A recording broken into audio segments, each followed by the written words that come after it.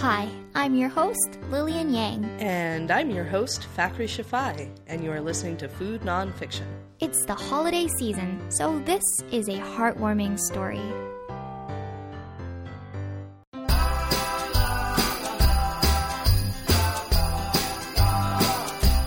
Hey, how you doing? Hi, I'm good. How are you? Not too bad, thanks. Can you hear me good? Yes, I can. Let us introduce you to Dan Johnstone, 28 years old, born in Edmonton, Alberta in 1987. Some people refer to me as, a celebrity and all this, a saint and all these other sort of nice names, but I'm just a normal guy. I'm just the average Joe Brown. So, who is Dan Johnstone?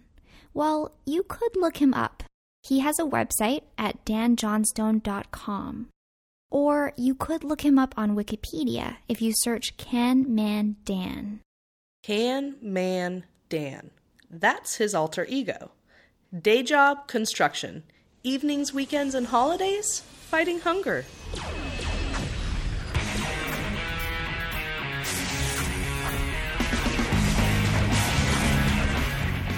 Right now, Dan is in the middle of his Feed Alberta tour. Hashtag Feed Alberta Tour. He's traveling across the province collecting donations of food and money in his fight against hunger. When we spoke, he had just gotten back from Fort McMurray, where he stood outside a grocery store from the time it opened until the time it closed, for several days straight, sleeping in a trailer with the collected food at night.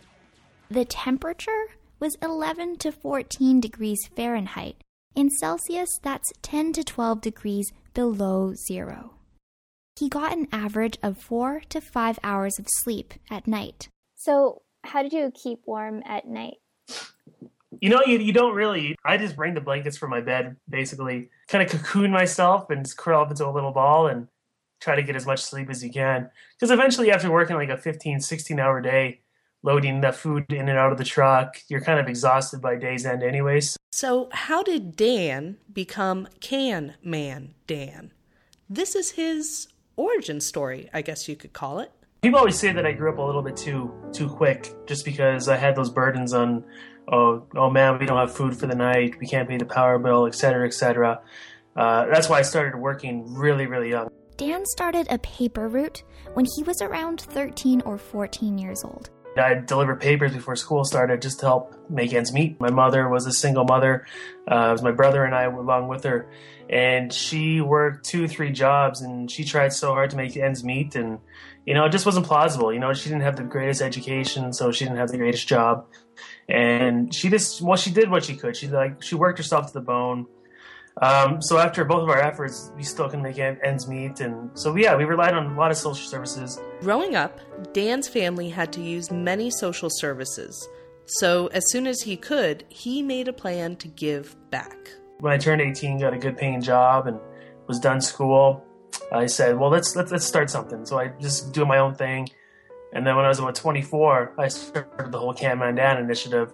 Before Dan became Can Man Dan, he was just some random guy going door to door asking for donations. I would go collect non-perishable foods, and after the weeks progressed, people would start helping me. Strangers, my neighbors. There was something really special about Dan. He had what Simon Cowell would call the X Factor. I'm Evan Shrill. I've been Dan's friend for at least 7 years. So, as his best friend, how would you describe him? Whatever he's working on, definitely a lot of happy people around, families, kids, parents, everything like that. Can you tell us one quirky or surprising thing about Dan? Oh, well, now I'm afraid of embarrassing him. He cares a lot about his hair. He'll be late. He'll be late to hang out because he has to spike it up just right. I've noticed in the pictures his hair looks pretty good. Yeah. Whereas other charities were getting a success rate of roughly 40 to 60% of people giving donations during door-to-door campaigns, Dan was getting 80 to 100%. I'm not sure if it's just some sort of, charisma or something that I ooze. When I went, it seemed like it was almost like 80 to 100%. It was just, we were getting it. And right from the get-go. And this was when no one knew who he was. My first time I went out, I was nobody. It was just Dan Johnstone. No one knew who I was. Maybe a couple of my neighbors knew. But the numbers we raised the very first time, I said, wow, this can be something tremendous. It could be something big. I was struggling to carry all the cans. That's how much food I was getting. I'm kind of imagining like a Santa Claus look. Like you had to carry a bunch of cans inside, I'm guessing, a large bag. Yeah, exactly. And that's kind of where I got the nickname Can Man Dan. Because people would always see me carrying these big, sacks and bags of Campbell's soup and all this stuff. And then they're like, oh, the Can Man is back. And then my name's Dan, so I threw that on the end, and Can Man Dan was born. After Can Man Dan was born out of people seeing Dan around all the time carrying cans, Dan took his charity work to the next level. He started the campaign that puts him into the media spotlight year after year. The Moving Hunger Out campaign. The whole camp out idea kind of just came up. I was laying in bed one night. I was just thinking about what else can I do? Because I've done a couple smaller community events and they turned out. So I said, I want to do something big. And, Christmas season, people are always giving and people are using the food bank. I said, I'm just going to do an old-fashioned camp out. We'll see how it works out. The first camp out was in 2011 during the Christmas season. My expectations were a little bit low. Just because really at that point no one really knew who I was, so I didn't really think anyone would really care what I was doing. We raised, I think it was about 3,000 pounds of food and about $13,000. Every year after that has been an increase in what we're getting. How many people would that feed? They say the average person eats about 5 pounds of food a day. Now, I think that's a little bit high because this is also an American statistic. I'd say it's probably around 3, maybe 4 at max. My name is Ariana Johnson, and I am the executive director of the Wood Buffalo Food Bank. So we're doing an episode about Can Man Dan. Do you have a moment to tell us what you think of him and how he's helped out the food bank in Fort McMurray? Yeah, just let me pull up the totals. Okay. I have them in front of me now. How has he helped out the food bank in Fort McMurray this year? He raised just over 4,100 pounds of food and just over $1,800.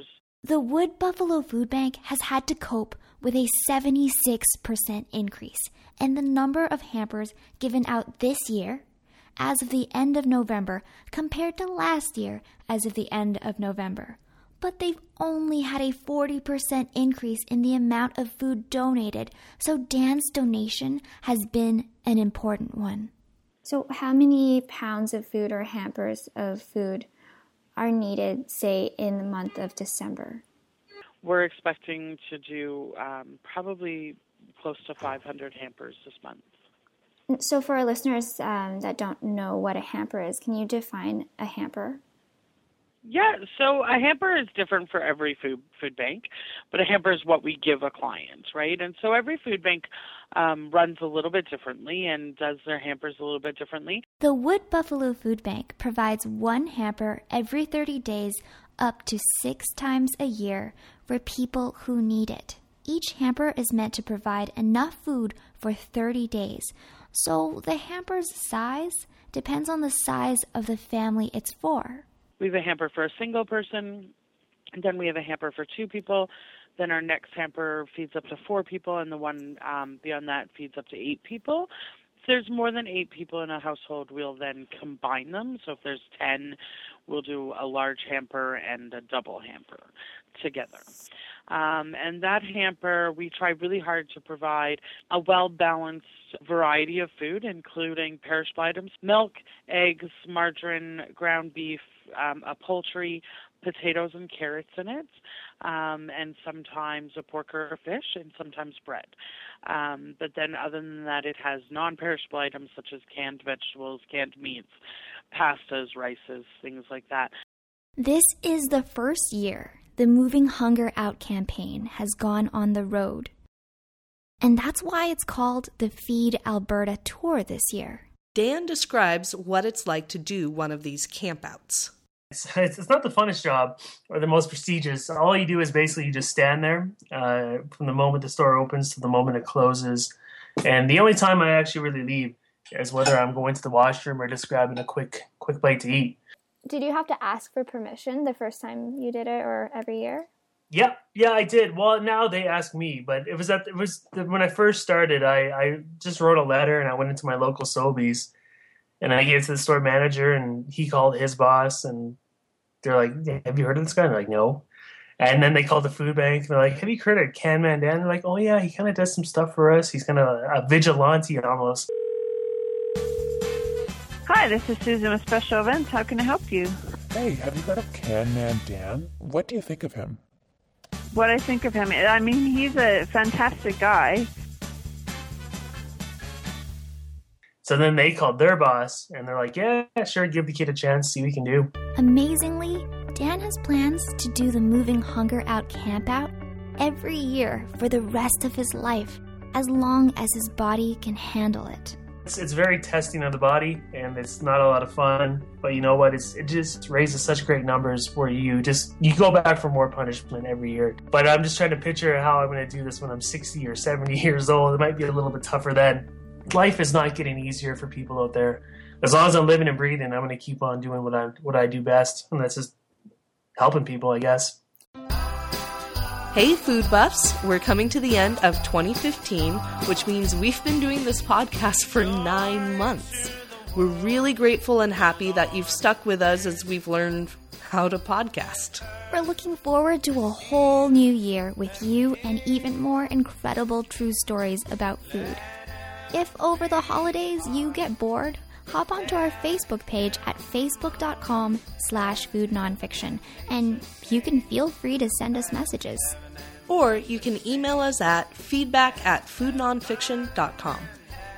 Thackeray and I are both going off to see our families for the holidays, so we'll be back with stories in January. So this is the last episode of this year. We hope you have wonderful holiday times. Happy holidays! Happy holidays!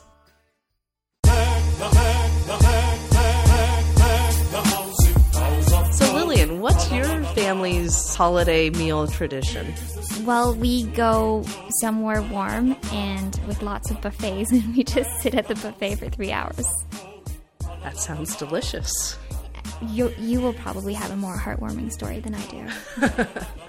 Well, every year my baba, which is Farsi for father, puts us all to work to help make various Christmas food items, including ash rashte, which is basically a Persian vegetable stew, and then his version of clam chowder, which is amazing. The whole family is put to work, but we're divided tasks based upon our abilities in the kitchen. So my sister, being the other chef in the family, is given the most important tasks, aside from my father, and my brother and my mother are given the next most important tasks. I'm given the worst tasks because I'm not to be trusted in the kitchen. What do you do? Mainly washing dishes or certain vegetables. Okay, so you don't cook at all? No, I'm not allowed to cook because I once ruined a very important meal to my father. What did you ruin? Okay, I used to have major attitude about mushrooms. I wouldn't eat mushrooms. Couldn't wrap my head around the fact that they're a fungus and that's what grows on people's feet. You just ruined mushrooms for me. Oh, I'm sorry. I've maybe not made you should, that connection before. Maybe you should delete that from so I don't ruin it for any of our listeners. No, please continue. So, even though I didn't like mushrooms, I was expected to wash the mushrooms this one night, and I'm washing them for a while because they are filthy. They're just they're black, and I'm scraping all the black off of them with my fingernail. I'm getting them super clean, and finally I'm done washing these mushrooms, and I go out and I hand them to my dad, and I will never forget the look on his face. He looks at me in this combination of disbelief and horror. He said, "What did you do?" I said, "I cleaned them. You should buy better mushrooms next time. They're black." And he said, "They're supposed to be black. They're shiitake mushrooms." Aww. You'd never seen that before? I didn't eat mushrooms.